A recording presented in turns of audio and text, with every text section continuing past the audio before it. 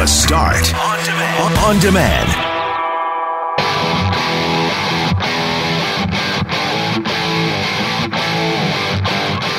Loren has been having some problems sleeping lately. Maybe it's because of anxiety from the pandemic. Who knows? Maybe it's just the fact that there's less sunlight during the day. Well, we speak to our sleep expert, Diana McMillan from the University of Manitoba. And as always, she has some wonderful tips that are going to get you to sleep. Former Blue Bomber great Doug Brown joins us to talk about the looming CFL free agency, as well as being run off his feet by a 2-year-old and a puppy. And hey, have you been bored during the pandemic? Why not build your own Viking hut? We speak to a Manitoba man who, along with his wife, did that very thing. I'm Brett McGarry, alongside Greg Mackling, who's back from vacation next week, and Loren McNabb. We are Mackling, McGarry, and McNabb. And this is the Tuesday, December 8th podcast for The Start.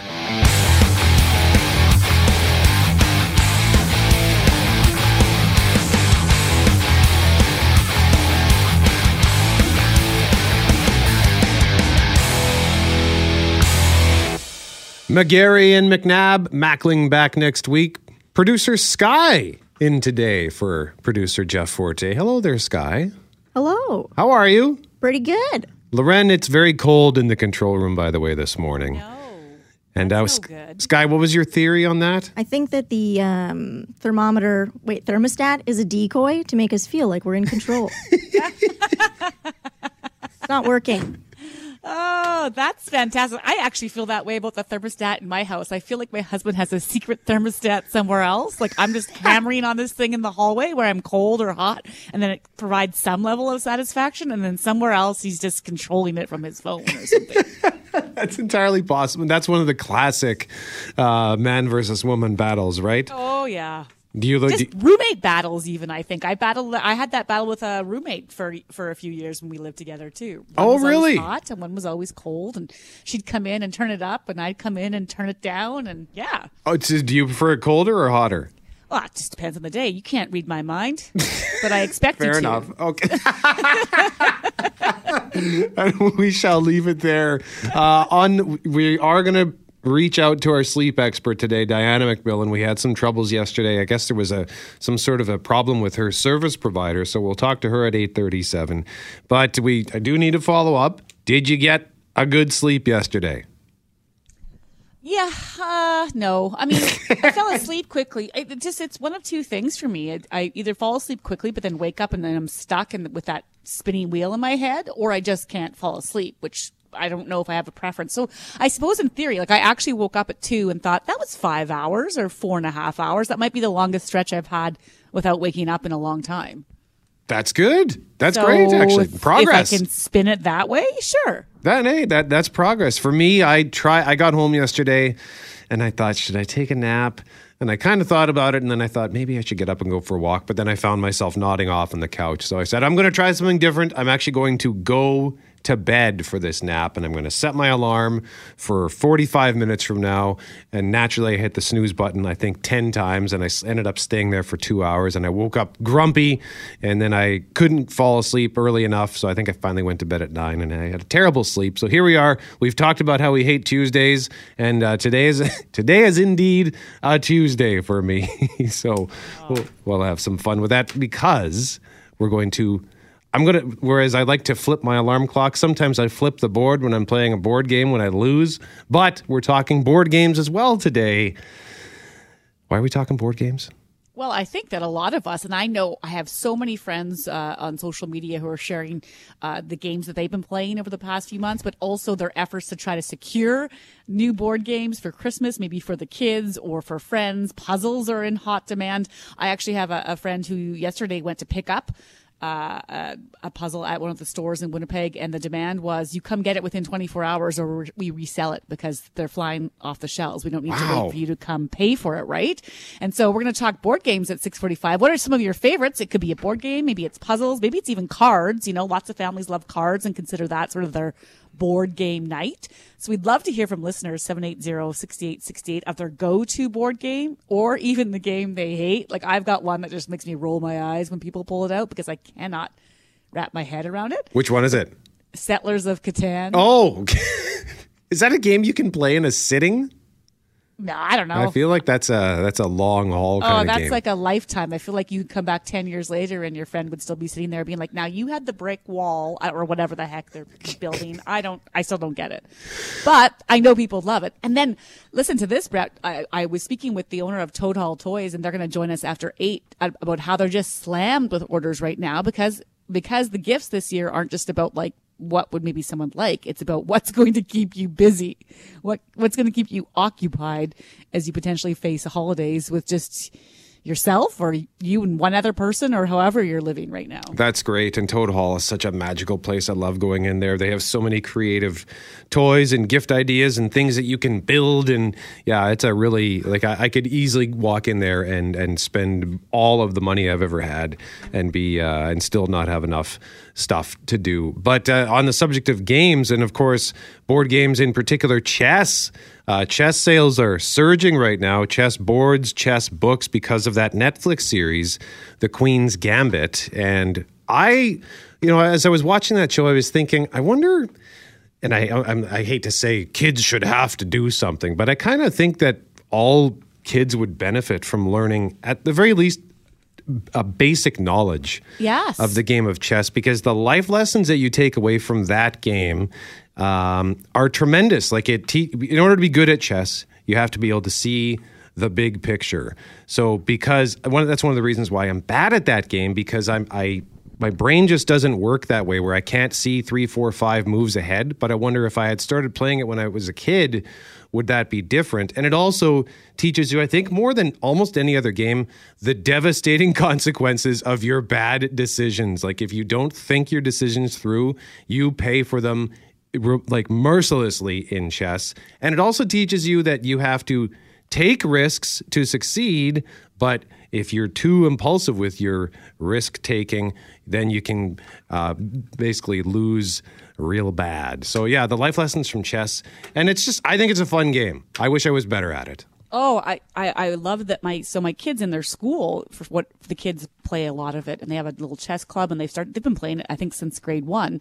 And so we got a board a few years ago, and I had honestly never played it. It was one of those games that I just thought I couldn't wrap my head around, and I can honestly say that might still be the case now because I've yet to beat either of my children.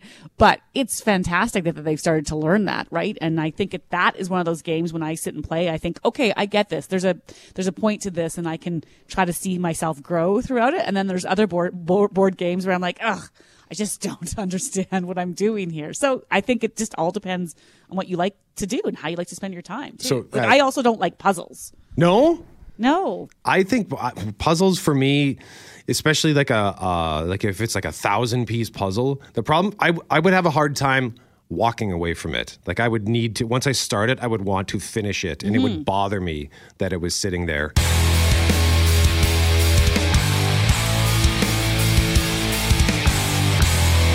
In the meantime, when it comes to food prices, we heard Jeff Braun talking about food prices in his report. I got to be honest, Loren, when I go to the grocery store, I'm in and out so quickly that sometimes I don't even notice the price until I get to the checkout, where I'll buy like 3 tomatoes and the price is like $6, and I'll say $6 for tomatoes.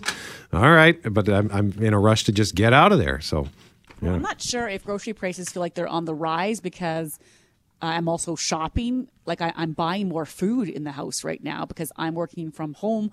There's more days where my kids are home, right? So they're snacking more. There's all sorts of things going on. So it just feels like I'm spending a ton on groceries right now, but we know the prices did jump in the early days of this pandemic, Brett, and they're going to rise again. You heard in the newsroom with Jeff Braun that new numbers show food prices could jump 3 to 5% next year, with meat and veggies climbing 4.5 to 5.5% higher. So maybe that's why you're seeing some of those items really jump. I know ground beef, for example, seems to be a sticker shock for me every time I go. And so Canada's food price report is out this morning, and Sylvain Charlebois is the project lead from Dalhousie University, and he joins us now for more. Good morning, Sylvain. Actually, you know what, Loren, that's on me. I thought we had him, and it turns out producer Sky is still trying to reach Sylvain. So that's okay. I should have double checked. You know what? I think I might have mixed up some time zones with him because he's out on the East Coast. He's in Halifax, but but I can give you a little bit of rundown of what's in this report right now. And if we get a hold of him, he can give us a bit more of the data. But I mentioned beef being up. You mentioned just noticing your tomatoes or some of your fruits and veggies being up. And they've actually gone and taken a look at what this is going to cost us next year. So if you're like an average family of 4, which they put, between 2 adults and 2 kids in their teens, this is going to cost you almost $700 more next year compared to this year, which is a pretty big chunk of change for many of us. Yeah, I'll have to take a look. I'll have to take a closer look next time when I go to the grocery store. Because I buy such simple things when I go. I'll go and I'll buy a head of lettuce and I'll buy some tomatoes and maybe I'll buy a brick of cheese. But I only ever buy cheese if it's on sale, and sometimes I'll get chocolate milk, and that's it. Like, my groceries are so boring because when I make myself food, it's just very simple, and then I eat takeout. Honestly, well, especially for the last week, it was almost exclusively takeout, but generally there's at least 2 or 3 takeout meals in there. So I don't pay a ton of attention to what I'm spending at the grocery store. And like I said, because I go in sort of on a mission, I think it was Greg who said, we got to treat our trips to the grocery store like we're on a mission. We got to get in and get out. So I just grab what I need. But there is the occasional moment where I will actually look at the price tag, because there are certain items, like I said, that I won't buy unless they're on sale. Because, for example, a block of cheddar cheese can run you like $12, and then it'll go on sale the next week for $7. So that's one where I'm willing to hold the line and say, okay, I'm just going to wait on that one. But when it comes to other things, sometimes I just say, well, whatever the price is, it's the price. I need this food item, so I'm just going to buy it. Yeah, well, there's some things like there's bread and milk and even your meats and your veggies. You might just say, well, I would like this in my house, so I'm going to go ahead and get it. But you mentioned that idea of just having to get in, get out of the store. I've been trying to do as much as possible a click and collect. I have gone into some grocery stores, but for the most part, I've been trying to do my big orders online. And that's hard too. I don't know if you've experienced that at all this year, or maybe that doesn't work for your lifestyle, Brett, in the sense of just living alone. But, for the family, I try to do these big orders, but then you don't see the product the same way online. And so it looks like I'm getting this big item. And then when the beef shows up or the steak shows up or whatever roast shows up, and you're like, what? That was $26 for this little thing? I've had ham show up where I've thought the same thing. I had the celery pack the other day where I thought this could not have been $6, but it was. And so because you also can't see it and touch it and make sure it's what you want, I find that I'm shocked that what I spent does not get me what you spend $300, you think you're going to have your car full of food. Yeah. And then you come home and you're like, that is really not what I thought I'd be getting. And so I think there's a sticker shock there. We also have a listener texting in right now, but the fact natural gas has jumped in their case 22%, right? So they're spending more to maybe heat their home in the months ahead. And so lots of things are going up. Yeah, that's a great observation with the click and collect it, because I've never thought of that, because I haven't done it. Because you're right. I mean, I live alone and the grocery store is right next door. So when I need something, I will walk down, and because I still end up making 2 to 3 to 4 trips a week to the grocery store, because I can only carry so much on foot. I've made the mistake.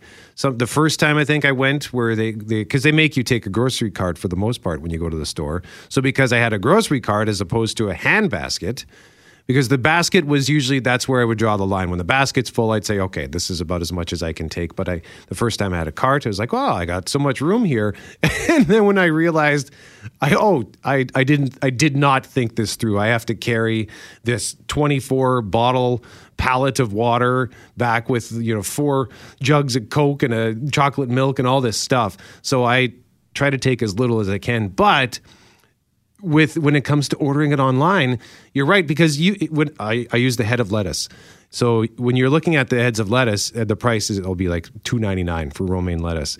Sometimes you have this little tiny head of lettuce, and then some of them look like they were created in some sort of a lab. They're so big, and it's the same price. Mm-hmm. So I have that choice because I'm right there. But when you're looking online, you have no idea what you're going to walk out with or what you're going to get loaded into your car. No, or it'll say things in terms of the sizes, like the grams or whatever, and you're like, as if I've ever noticed before how much my can of tomatoes weighs.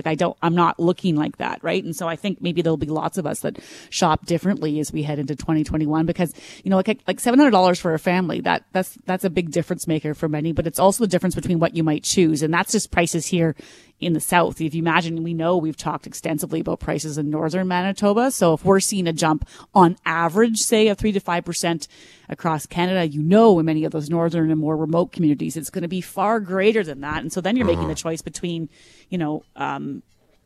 the healthy foods and the cheaper non-healthy foods.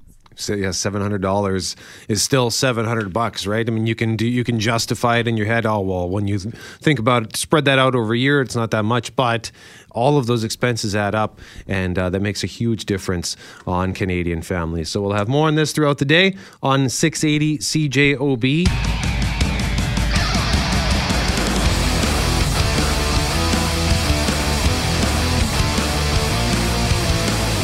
We've got Jeff Braun with us, Kelly Moore, producer Sky sitting in for Jeff Fortier. I'll start us off because I have enjoyed seeing the resurgence of chess thanks to that Queen's Gambit show on Netflix. I do enjoy chess, but I'm terrible at it. I am actually, however, pretty good at crokinole, so I will go with crokinole. That is my favorite board game. I could play that for hours and hours and be very happy. Your finger gets sore with that one? It can. My finger's always sore flicking those little chips across the board. Oh, well, then you're being too aggressive. Shocker. Yeah, I do. No, don't get me wrong. I love the aggressive flick in crokinole, but yes, it can take a toll on your finger. So I've since developed a more elegant approach to the game, but sometimes you just gotta let her coil it back and let her rip. So yeah, crokinole is a great game. I've never tried croca-curl at the Forks. Kelly Moore, what about you? What's your favorite board game? Well, as a kid, for sure it was Monopoly. Man, we had some intense games back in the day. But now, probably, when the grandkids come over for a visit, Snakes and Ladders is usually something we wind up playing a lot. Classic. And there's so many different rules. Like if you land on the same space, do you have to go back to zero? Or can you be on the same space? And, and this sort of thing. So, you kind of have to freelance as you go along. But, at the end of the day, it's always a lot of fun. That's a classic game. I haven't played Snakes and Ladders in years, but you're right. It's one of it's a game that, and it requires really no explanation, right? Like you can just look at the board and figure out exactly what's happening. Pretty straightforward, but you do have to master the when you slide down the snake. Attaboy. What about you, Jeff Braun? My favorite is Scattergories. Do you know that one? I think I've played that. You roll a big dice, and the dice has all the letters of the alphabet. Whatever letter it lands on, that's your letter for the categories. And then you've got a list of categories, and it'll be like kinds of trees. And then if you roll the D, you got to think of a tree that starts with the letter D. And then you go through 12 of those. And there's a clock running while everyone's furiously writing their stuff down. And then after that, you contrast and compare, and you have to have an original answer too. If two people write the same thing down, no points for that. It's a lot of fun, and I like that it's got a section where you're quietly thinking to yourself, and then another section where you're screaming at your friends that their answers are dumb and don't work and stuff like that. One of our listeners is texting us at 204-780-6868. This is from Heather, who says, my favorite board game is Ticket to Ride. Lorena, have you ever heard of Ticket to Ride? Yeah, I was just telling Heather that I just played it for the first time this summer, and it's a train game. So first of all, if you like trains, it's kind of cool. And you have to collect and play matching train cars to claim a railway route across the country. So the longer the route that you create, the more points you earn. It's complicated. I have to admit to playing it, and first of all, lost big time. And then wasn't so sure I liked it, but I think that's just because I didn't know the rules. So there are just some of those games that you can't pick up really. Like you'll pick it up, but you need to play it a few times to kind of get where it's going. But I could see liking it. It's a lot of strategy, right? So you really are thinking ahead and watching what everybody else is doing. So it's a cool game. That's one of my problems with games. Sometimes it takes me a bit longer than everyone else at the table to get the rules. Not because I'm slow or anything. I think I like to read over the rule book and try to get a feel for it and then get into it. So have you ever been to Across the Board? Jeff, I think we've gone there, haven't we, together? I know we have gone there. Yeah, we went there on a double date that didn't work well for either of us. That's right. Man, I would to hear this story. Oh, yeah. But I remember being the guy at the table where they cut. You pick a game and then they bring it out and they explain the rules to you if you've never heard of it. And I was just kind of nodding like, yeah. And then I had no idea what was going on with that game. Loren, what's your favorite? Ooh, I have to admit that right now in our house we're playing a lot of Monopoly. The kids like that. I'm not very good at it. I'm not good at board games, and so I struggle to say that I actually like them unless they're more of like a team game, like a Taboo. I've mentioned that one before about where, and we never even played it in our family with the board. I don't think we ever had it. We just sort of reinvented our own game and called it Budget Taboo because it was without a board. But it's about where you divide into teams and you put names into a bowl or names of books into the bowl or whatever you want. And when you pull it out, you can't say what's on the paper. You just have to give clues to what the name is, so if it said Joe Biden on the piece of paper, you'd have to yell out president-elect or, little hints, and then the person would have to guess. And so it's a team game, which I like more than sitting there feeling dumb for not figuring out the game. So I like the team approach to things. Well, that's cool. And Producer Sky, what about you? Yeah, I don't like the version of myself that I become playing anything. So Oh, really? I should just avoid it. Yeah, no, it's not pretty. Are you competitive? Yes. So you're like an angry, aggressive. Yeah, it's not fun for anyone. Okay. So don't invite me to play games with you. I'm Are not you interested. Are you a poor sport? Of course I am. Or you're just Who's a good sport if competitive. they lose? Who's happy about it? Well, maybe you're like Greg. Greg texted in to say that he loves Monopoly, but no one wants to play with him anymore. And Greg writes, there's regular Greg and Monopoly Greg is not a nice guy.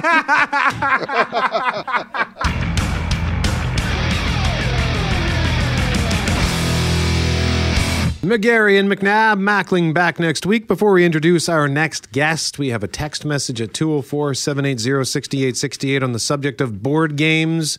And this listener says, I am a new listener. First text. So welcome. Thank you for listening. Thank you for the text. My mom introduced us to Quirkle. Good for all ages. This is from Kara, by the way. And hopefully we said your name. Is it Kara or Kara? I'm going to go with Kara. And to which Loretta and I both replied, I've never heard of it, just Googling it. I said, I don't know what Quirkle is, but I want to play it just so I can say Quirkle. Yeah, it looks fun. It's a set of shapes and colors that are in different colors, and you have to kind of crisscross them or create maybe a line so that they're in unison. I don't know, but it looks like it is good for all ages because that's a hard part too, right? Finding the right game that if you have kids, everyone can play and understand. And then sometimes you have to sort of adjust the rules depending on the age groups. And sometimes I've ended up realizing that I never played the games properly at all. I tried playing Romoli again. That's another listener texted to say they love Romoli, which I loved growing up. But when I tried to play it a few years ago, I realized our family had never really been playing it properly. We just skipped the whole poker section. Like that wasn't part of the game. Like you could do all the other sequences for the cards, but we just ignored the poker hand. Okay, yeah, that text from Nicole. And I also used to play Romoli with my family. My mom and I really enjoyed it. My dad and sister not so much. And eventually they'd just get bored. And my mom ended up cleaning our clocks every time anyway. So then I would get bored and I'd want to flip the board because I hated losing. I'm much like you, Sky. I do not like losing. I have flipped a chessboard or two in my day. So keep those texts coming, 204-780-6868. And a reminder that after 8 o'clock, we're going to talk to Toad Hall Toys about the rush on board games and puzzles. But in the meantime, for weeks now, the Canadian Federation for Independent Business has been urging provincial governments to do more to help small businesses, particularly when it comes to leveling the playing field between small shops and big box stores.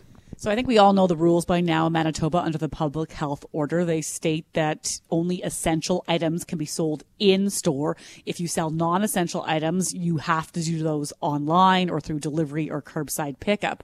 And so while we're still waiting to hear whether or not these current restrictions will be extended deeper into the holiday season, there's a new poll out today by the CFIB that shows most Canadians actually want those smaller shops to be able to open back up as long as there's some maybe restrictions in place like limitations on customers or maybe even appointments. And so we're joined now by Jonathan Allward, who is the director of the Prairie region for the CFIB. Good morning, Jonathan. Good morning. Thanks for having me. Well, thanks for taking the time. Walk us through the survey. What did it tell you in terms of what Canadians are looking for when it comes to their shopping experiences? Yeah, well, we've been hearing from small business owners for a while now that they think that they can open safely to their staff, for their customers, obviously. And how do you get there? And I think what we have been calling for is, all small businesses, retailers as an example, to be able to open up on a very, very, very limited basis. We're looking at about three customers coming in at a time, just enough staff to match to make sure everyone's as distanced as possible. And we basically took, these principles and asked Canadians, and they very strongly agreed with that mindset, because consumers feel safer shopping at small businesses than they do big box stores. And this isn't surprising. I think anyone who's been, crammed into the checkout of a big box store, pre-pandemic, you probably don't feel as comfortable as you do spread out at a small store, let alone everything that's going on right now. And then just to kind of build on that, a majority of Manitobans and the majority of Canadians, for that matter, believe that small local retailers should be able to be open if they're serving a very limited, reduced number of customers at a time. Now, a few weeks ago, the government changed it so big box stores could not sell non-essentials. Did that help small businesses in any way?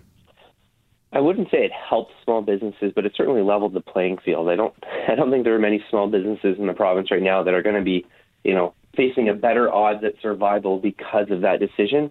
But it was still a good decision, if that makes any sense. And I think, too, the general public supports it as well. And we actually surveyed on just that question, whether or not in-store shopping at small retailers, if that's closed, should you be doing the same at big box stores and leveling up the playing field? And about 85% of Manitobans supported that.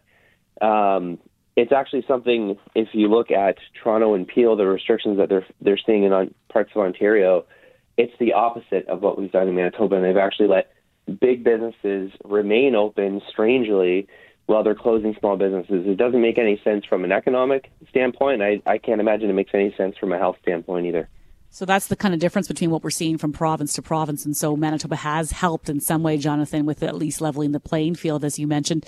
As per your study, it also found that 86% of Manitobans thought governments should allow local retailers to remain open with limited customers. So have those conversations taken place? I know you've been pushing for that, maybe some sort of idea of limited capacity at those smaller stores, or appointment viewing where you could shop by appointment. Has there been any movement on that front when it comes to your conversations with government officials? We've been definitely having those conversations, and even last week we discussed it with one of the cabinet ministers, and I can honestly say the government's been very good about engaging with different stakeholders, whether you're talking about business organizations like CFIB or even individual businesses, to try and find out what can we do to support small businesses right now. Ultimately that decision is going to be up to public health, I think, but we've been trying to make the case for doing this safely. We have data that shows that, even more than any other province in the country, Manitoba's small businesses are going above and beyond the rules that are in place now. They think they can open up safely on a limited basis to keep their staff and their customers safe, and they're committed to that. Everyone wants to see the cases drop. Everyone wants to be part of that solution. But we think that we can have our cake and eat it too in that regard if you go about it the right way. If you keep everyone as spread out as possible instead of congregating at these big box chains especially, we think that we can still save part of the holiday retail season. Jonathan Allward, Director of the Prairie Region of the Canadian Federation of Independent Business, joining us live on 680 CJOB. Jonathan, thank you for the time as always, sir. I appreciate it. It is 7:14 on 680 CJOB. And Loren, I'm just looking at her text line here, and I see somebody who maybe disagrees with you as it pertains to the Settlers of Catan. I saw that. Their favorite game, Settlers of Catan. Great family game. A lot of people play it. Okay. I'm just kidding. I know a ton of people love it. I just can't get my head around it. I can't. We'll get into more of that. It's right like how I feel about Star Wars. I get it. It's popular. People like it. But my brain does not enter into that realm of fantasy thinking. Fair enough. I will just bite my tongue and Why, do you like it? Traffic and weather. Do I like Star Wars? She says. Okay.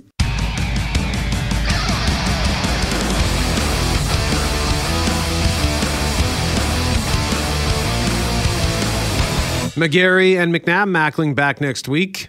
Getting a lot of text messages, as it turns out, Loren, on this game Quirkle. It was listener Kara, first-time texter, who said that she loves Quirkle. So we have another person here saying, love Quirkle. I must own every game made from Password to Ticket to Ride, seconds to learn and a lifetime to master. What makes it so special is the younger kids can play on an even field. Yes, and speaking of the younger kids, Dave texted to say, morning, guys. I ordered Battleship, Light Bright, and Connect 4 for Christmas, and he cannot wait to play Battleship. I think that's so true because you can't wait to play with your kids, right? That's part of the lure of it all. You get to be a kid again with some of these games. And the fact that some of these games, that all of those games were big when I was a kid, and they'd all been around for longer. I always wanted to get because they've made some really fancy editions of Battleship over the years, like electronic ones where it makes sound effects and stuff, and it talks to you. But just the classic Battleship, it's just one of those timeless games. They did make a movie about Battleship, which was dreadful. Don't watch it if you ever see it on television. Don't ever be compelled to watch it. It's awful. But the game is timeless. Connect 4 is a timeless game. Yes. And it's cool to see that there is a run on these things for the holidays. And we're looking forward to our chat with Toad Hall. Because that's the thing. Because I live alone, I can't play board games. I don't have anybody to play with. No, I guess you could do some stuff online, right? And another one of the challenges for some of these stores right now, we just talked to the CFIB about, small businesses. I spoke to two different toy stores yesterday, Toad and Kite and Caboodle, and they're inundated with phone calls and online orders, but they know that customers still miss that in-store experience, right? Like there's nothing better as an adult in my 40s to go to Toad Hall and just wander around that beautiful place and see what they've got in there. And you can't really do that right now. So you have to go in with some suggestions in mind, Brett, when you're going online, and kind of just have faith that the game will be good. Usually, I mean, as much as I joke about Settlers of Catan, there's no board game that's not good.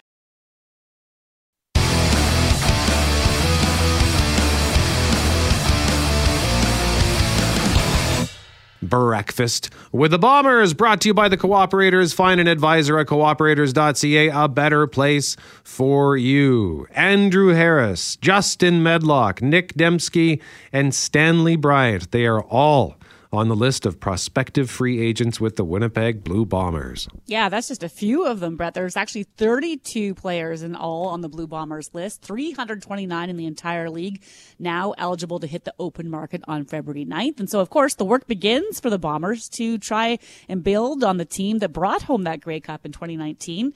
And, of course, a Grey Cup that we haven't had the chance to defend yet. So to figure out how this all works, we're joined now by Doug Brown, former Blue Bombers standout defensive tackle, and, of course, our current color commentator for CJOB. Good morning, Doug. Good morning, guys. How are you?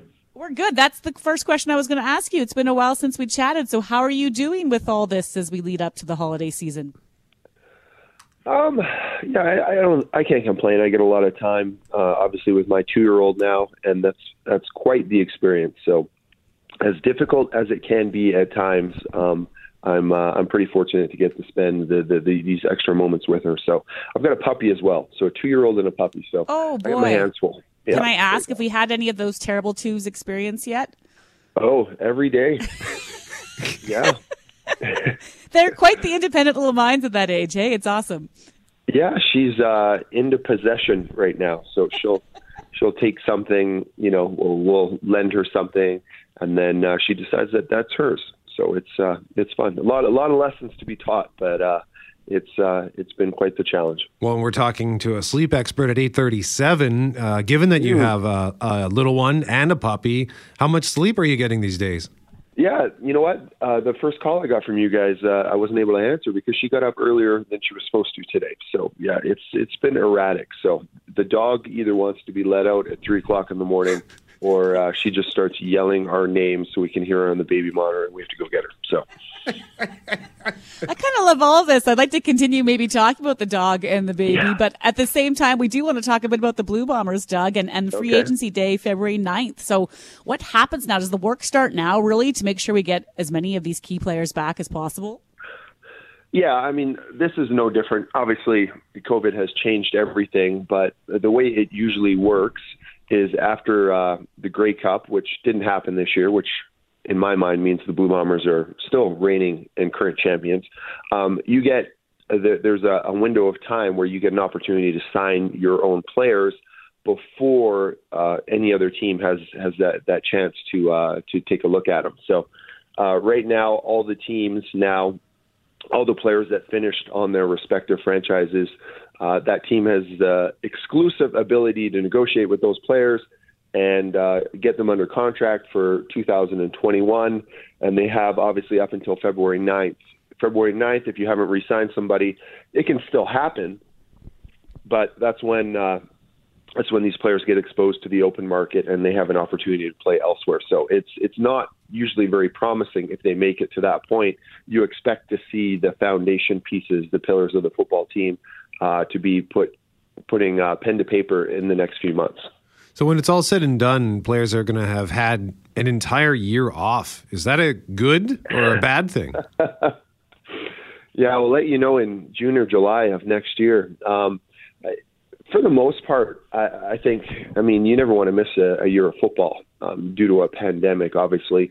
So that's very much not a good thing. But when it comes to a guy like Andrew Harris, an older back, well, actually, he's probably not happy he got a year off either because he was pushing towards all these rushing totals. But for some guys, hey, a guy like Zach Collaros, maybe who had a history of concussions and injuries going up till he had his miraculous turnaround with the Winnipeg Blue Bombers, it could be good for a guy like that to really, get some time to really heal, put everything back together, and, become more familiar with the system that he's working in. Obviously, he did very well in a short hurry for Winnipeg when he was able to join the team. But it's a very different call. I don't think any player would wish it or want this kind of interruption from work. Some of them, it may be a blessing in disguise in terms of being able to recover from injuries and such. But for the most part, I think these guys just want to play football again as soon as possible. Well, those who did play football as quickly as they could were the folks in the NFL. And of course, I'm just curious, Doug, as you watch how that's all gone down there with how they've dealt with COVID, is there anything for the CFL to learn as we, head towards what we hope will be a season next year in terms of how things went down there and what maybe we can copy or not copy as a result?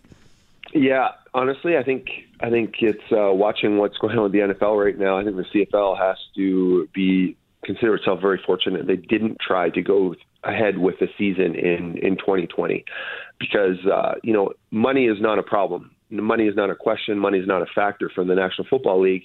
And you can still see how many problems they're having, how many games are being moved, how often players are testing positive for the coronavirus, how they're shuffling rosters, how a team has played without a feature quarterback on their roster in a game. That is absurd, right? These kind of things, these adverse elements the NFL has had to deal with this year, it's taken away from the game. It's been great just to have football. I always say any football is better than no football, but it's not quite the same. You get games where the outcomes are affected by which players are available, due to an illness protocol that they're going through. So it's been quite a dance and a little bit of a circus, I would say, for the NFL in terms of managing their schedule and their rosters and such. And this is with, testing done every single day at these camps and in these situations for these franchises. So, if you have all the money in the world, you can throw it at it and you still have all these problems, then, it just shows how difficult a time the CFL would have had, even playing in a bubble in Winnipeg, which everyone was expecting at one point. Doug, before we let you go, we've been talking about board games this morning. Do you have a favorite board game? Board game? Wow. What's my favorite board? Is Pictionary a board game? Does that count? Yeah, that counts. I was going to say you've got a little kid and a dog. Bringing out a board game is just dangerous this time of year. If she's into possessing things, she'll just take all the pieces, Doug. Yeah, he'll chew it up, and she'll claim all the pieces, and I'll just be stuck standing there. Game's over, I guess. And what kind of dog? What kind of puppy? It's a Weimaraner that I have. So he's going to be a year tomorrow. So they've been tag teaming us. Really, is what they've been doing. It's kind of a plot against their their owners and their parents to overthrow us.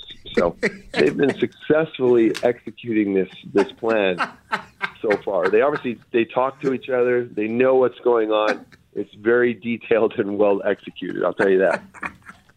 Doug Brown, former Blue Bombers standout and current color commentator for 680 CJOB. Thank you so much for joining us. Hey guys, thanks. Thank you for having me on. Have a great morning. Doug Brown joining us for Breakfast with the Bombers, once again brought to you by the Cooperators. Find an advisor at cooperators.ca. A better place for you. And by the way, Loren, another vote for Quirkle from Kara, who says, my favorite part of the game is getting a Quirkle and yelling out, Quirkle! You get to yell out. That's your victory call. You yell, Quirkle! Speaking of smashing, I posted a video on our 680 CJOB Instagram story of me flipping a chessboard, because that's usually how that game goes. Maybe, Loren, if I want to be better at chess, I just need to do as I vow all the time and get more sleep. Yeah, well, that's part of the problem, I think, for many of us. Tempers are short, our tensions are high. We're all feeling so many different things, and we were feeling this at the start of this pandemic, Brett, and now we're 8, 9, 10 months into it, and so we're wondering this morning how Manitobans are doing with their sleep. I know mine has been terrible. And so we're joined now by Diana McMillan, who is, of course, a sleep consultant and associate professor at the Rady Faculty of Health Sciences College of Nursing at the U of M. And she's going to help walk us through some, I hope, helpful tips to maybe get me back to sleep. Diana, good morning. Good morning. How are you? Well, as I said, I really am struggling with my sleep these days, and not to make it personal, but I know we talked to you back at the start of this because that was an issue for many as we readjusted to maybe working from home or worse, losing our jobs and all the stresses. And now we're still sort of feeling this. And so I'm curious, can there be a layered effect to a sleep pattern when it comes to an extenuating circumstances like this that just goes on and on and on? Well, I think that is precisely sort of what is happening.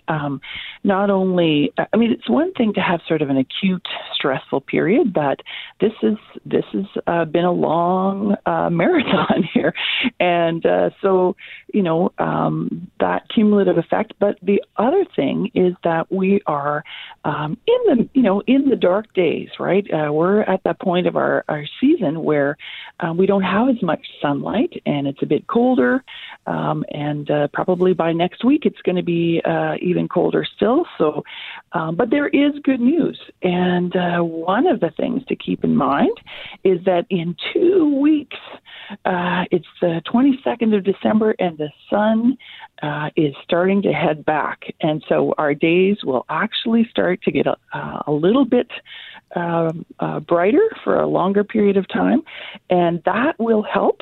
But there are some other things for us to think about and maybe sort of just regroup on in terms of our sleep, because there's a lot of folks who are really struggling. So one thing to keep in mind is that this pandemic has really disrupted our schedules from, our normal rhythms. Maybe some people are staying up much later, or they're getting up much later, and that really impairs your circadian rhythm. So if we can try to keep to a regular, good bedtime with that will support us to get, a recommended amount of sleep, and for an adult 18 to 64, that's about 7 to 9 hours. If you're older than 65, that's about 7 to 8, and depending on, whether you're a teenager, you probably need about 8.5 to 9.5 hours, or if you're school age, 10 to 11 hours,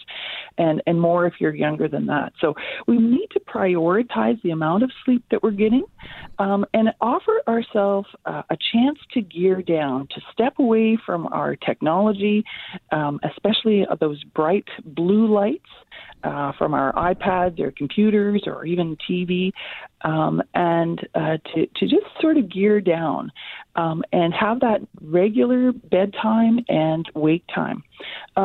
Good exercise is also really important, and I appreciate that it's maybe not so bright out, but if you can possibly get a walk after the sun is up. And even if it's a dull day, that exercise can be really, really helpful. And that a bit of light exposure is great to entrain your rhythm, but also gives you a little extra boost of vitamin D. And if you can't go outside for any number of reasons, try to sit by a window and, do some indoor yoga or lift some cans of beans, whatever you can manage.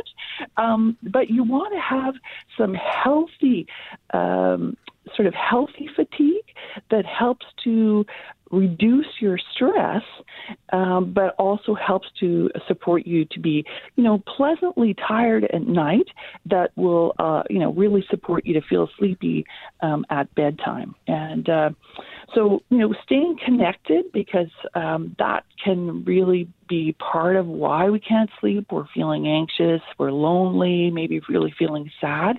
So staying connected socially, pick up the phone, think of who you haven't talked to for a little while, maybe touch base with your neighbor, and that'll help them and it'll help you also. So, there's a few things, and if we can just sort of hunker down and keep safe, but not necessarily socially distanced, but physically distanced, we can get through that. And then just around the corner, the days are going to start to get a little brighter, and that will really help.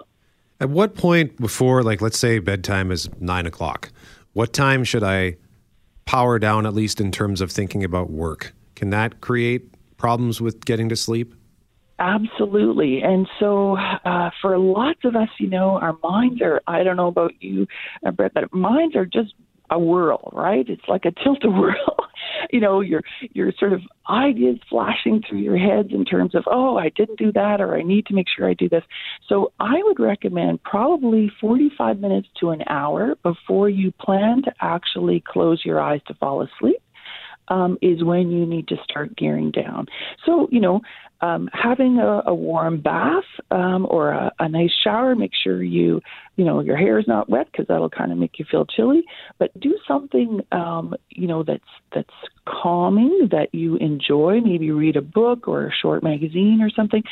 Don't put in your favorite 3-hour movie, or maybe read a Stephen King thriller or something, but do something that is relaxing.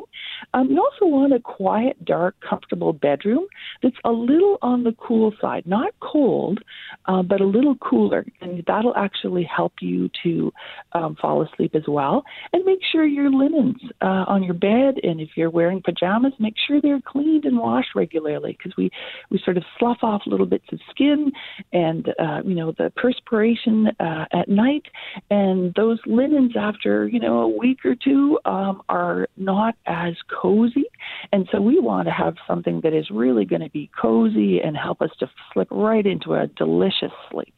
Oh, I like the way you phrase that, a delicious sleep, Diana. Before we let you go, are there any sleep aids that work? People often talk about the fact that they might have to take melatonin before bed. We know liquor sales are way up this year. We just had that story in our news run about $23 million more was spent on alcohol between April and October. And I know alcohol can have terrible impacts on your sleep, but are there any sleep aid tools out there that can be beneficial beyond the bath and the cold room and the clean linens? Well, actually, I'm glad you raised the issue about alcohol, because that is one thing that we do want to watch, and that is to limit the amount of caffeine and alcohol and nicotine, because those are stimulants. And while alcohol can make us sleepy, it actually disturbs our REM sleep, or rapid eye movement sleep, and so we actually don't have a very good quality of sleep. Plus, it's makes us have to get up to go to the bathroom in the middle of the night, so that's a problem as well. In terms of medications, I really recommend, if somebody is not able to sleep after they've tried these sort of sleep hygiene or sleep health strategies, that they talk to their nurse practitioner or their family physician to make sure that they don't have some underlying other health condition. And certainly, it's to be expected during a pandemic, that we're more stressed and anxious, and we want to deal with that effectively. But there may be some other health conditions going on, and certainly I wouldn't be wanting to recommend those off the phone. And somebody really needs to go and see someone who can do a really thorough exam before that.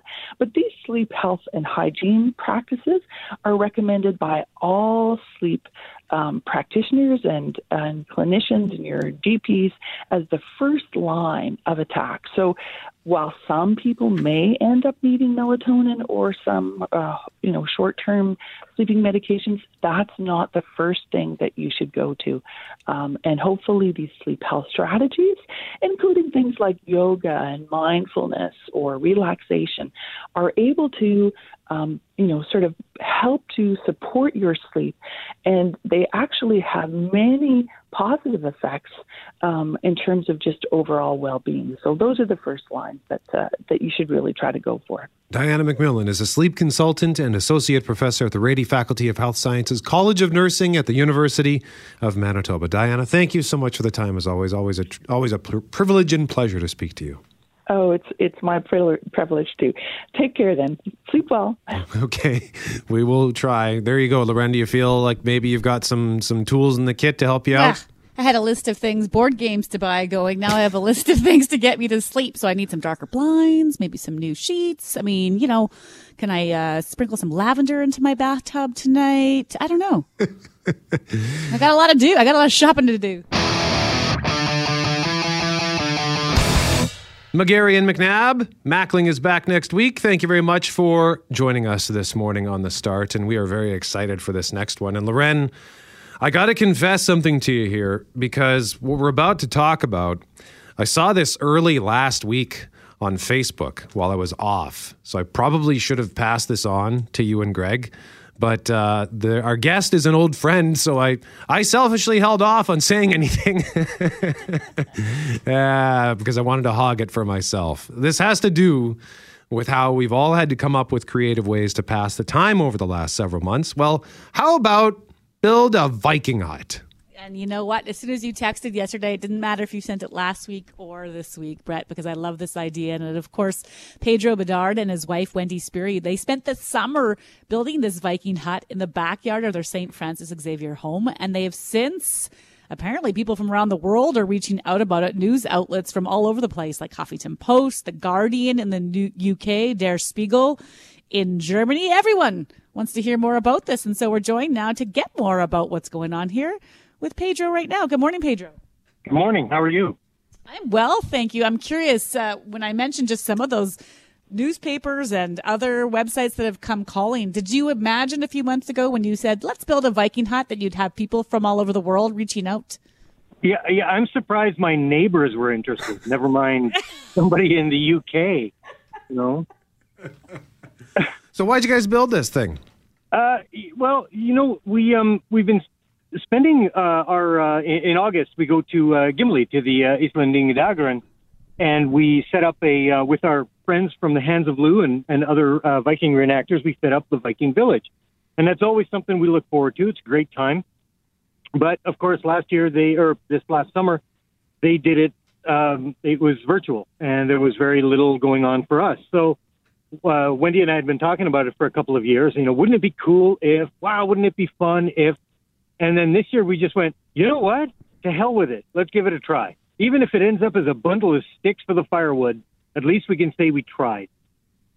So let's describe this a bit for our listeners, Pedro. Like, what is it? How does it start? Like, what is a Viking hut? Is that an actual thing, and then you've worked off a replica from a website somewhere? Or, like, what does this look like? Sort of. There's lots of different early medieval buildings, and there's quite a bit written about them, except that they tend to focus on large buildings. A lot of people have heard of the Chieftain's Great Hall or the Long Hall or things like that, but not the smaller buildings that were around it, invariably. And so what we did is we had a friend of ours, Nathan. He's really well versed in a lot of aspects of early medieval archaeology, and so he sent me basically a link to a report from West Stowe in the UK, and they had they had, an archaeological report. And the nice thing is they had all of the placement of the beams in the ground because they could see the rotted timbers and things like that. So we picked one of the smaller ones that had six beams. It was built like an A-frame, and we went off that. And that's basically where we went with it. We did three different techniques. The roof, of course, is a thatched roof. The front is planks, which they did have, wooden planks. And the back is something called wattle and daub, which is still used and repaired in the UK. It's basically a lattice work of thin wood, sort of woven in and out. And then what you do is you take a mixture of mud, grass, and sand and smoosh that all in there so it makes a solid wall. And so that's what we did. And when it came to actually building this thing as well, I understand that you didn't use any power tools. No power tools used at all. I used a hand saw that I built. I've got wood chisel, mallet that I turned on a lathe, that kind of thing. And the only modern thing I really used were nails, because the thought of forging that many nails for the front just made me sad. So I thought, you know what? Nobody's going to see these after they rust up. Heck with it. So I just use modern nails. I think it's worth pointing out for our listeners that you've been the blacksmith at Festival de Voyageurs for 30 years. And so you've got some, when it comes to working with metal and all the rest, you've got a background in this. So what drove your passion to get into this stuff? Because not a lot of people would say, they might say, I want to build this, but then they wouldn't necessarily know how, Pedro. Well, yeah, that was the thing. I mean, when I was 19, there was no such thing as the internet. And I started blacksmithing because I joined a medieval reenactment group called the Society for Creative Anachronism. And there was one book at the library called The Edge of the Anvil, which was sort of a primer on blacksmithing. And I had taken that book out so much that the librarian finally looked at me and she said, you know what? You're the only person that takes this book out. Do you want to buy it? So I did, and I still have it in my library. And now you also mentioned something called the Hands of Lou. Can you tell us a little bit more about that? Yeah, Hands of Lou is an early medieval, what most people call Viking era reenactment group. The rules are fairly strict for costume and for equipment, even tented, that kind of thing. And the nice thing is that when people are new, they come in.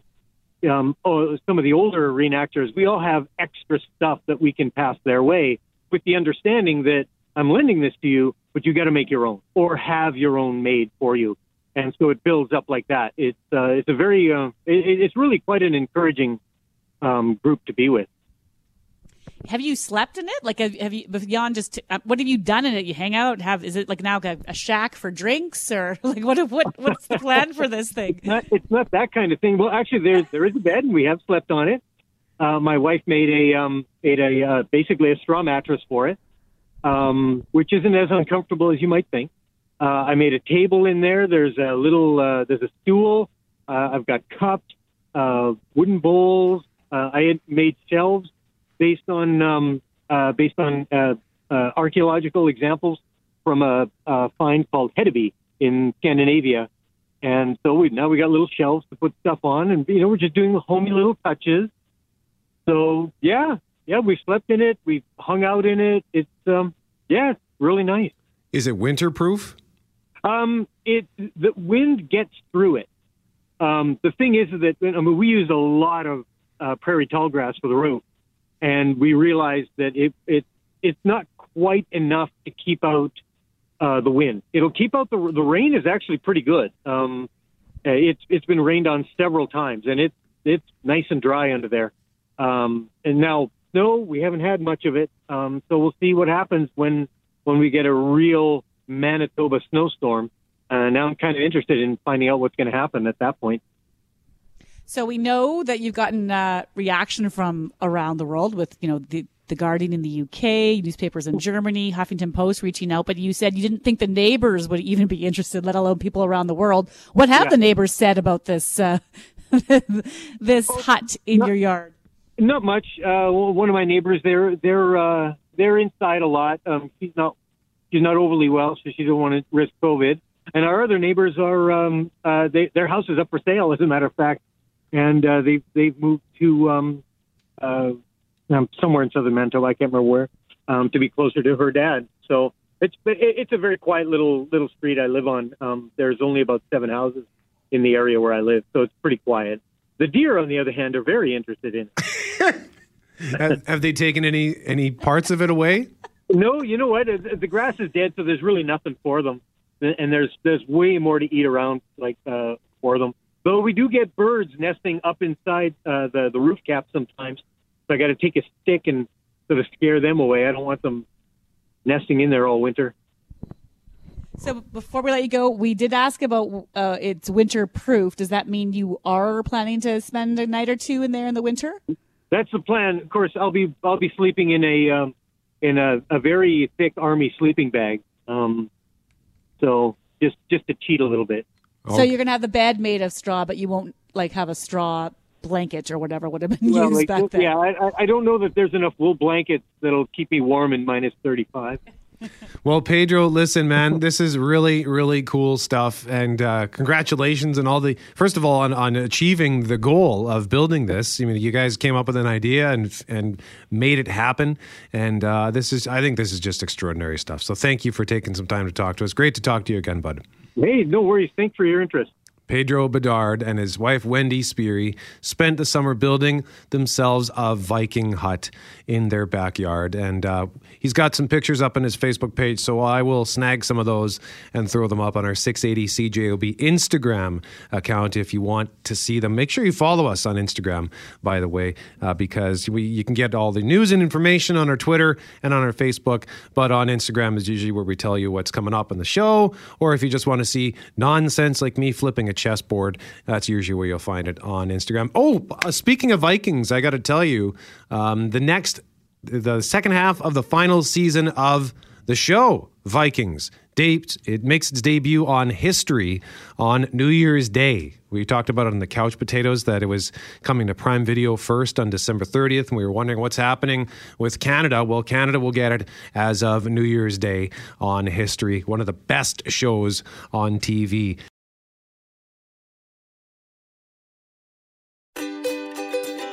Hey, thanks for listening to the Start Podcast. We are available on Apple Podcast, Google Podcast, wherever you find your favorite podcasts. Subscribe now and never miss an episode. And if you like what you hear, rate the show, tell us what you think. And hey, even tell a friend about the podcast. Be sure to follow us on Twitter and Instagram. Greg is at GMACWPG, that's GMACK WPG. I am at Brett McGarry, BRETTMEGARRY. And Loren on Twitter is at McNabb on Global and on Instagram at McNabb on CJOB. Talk soon.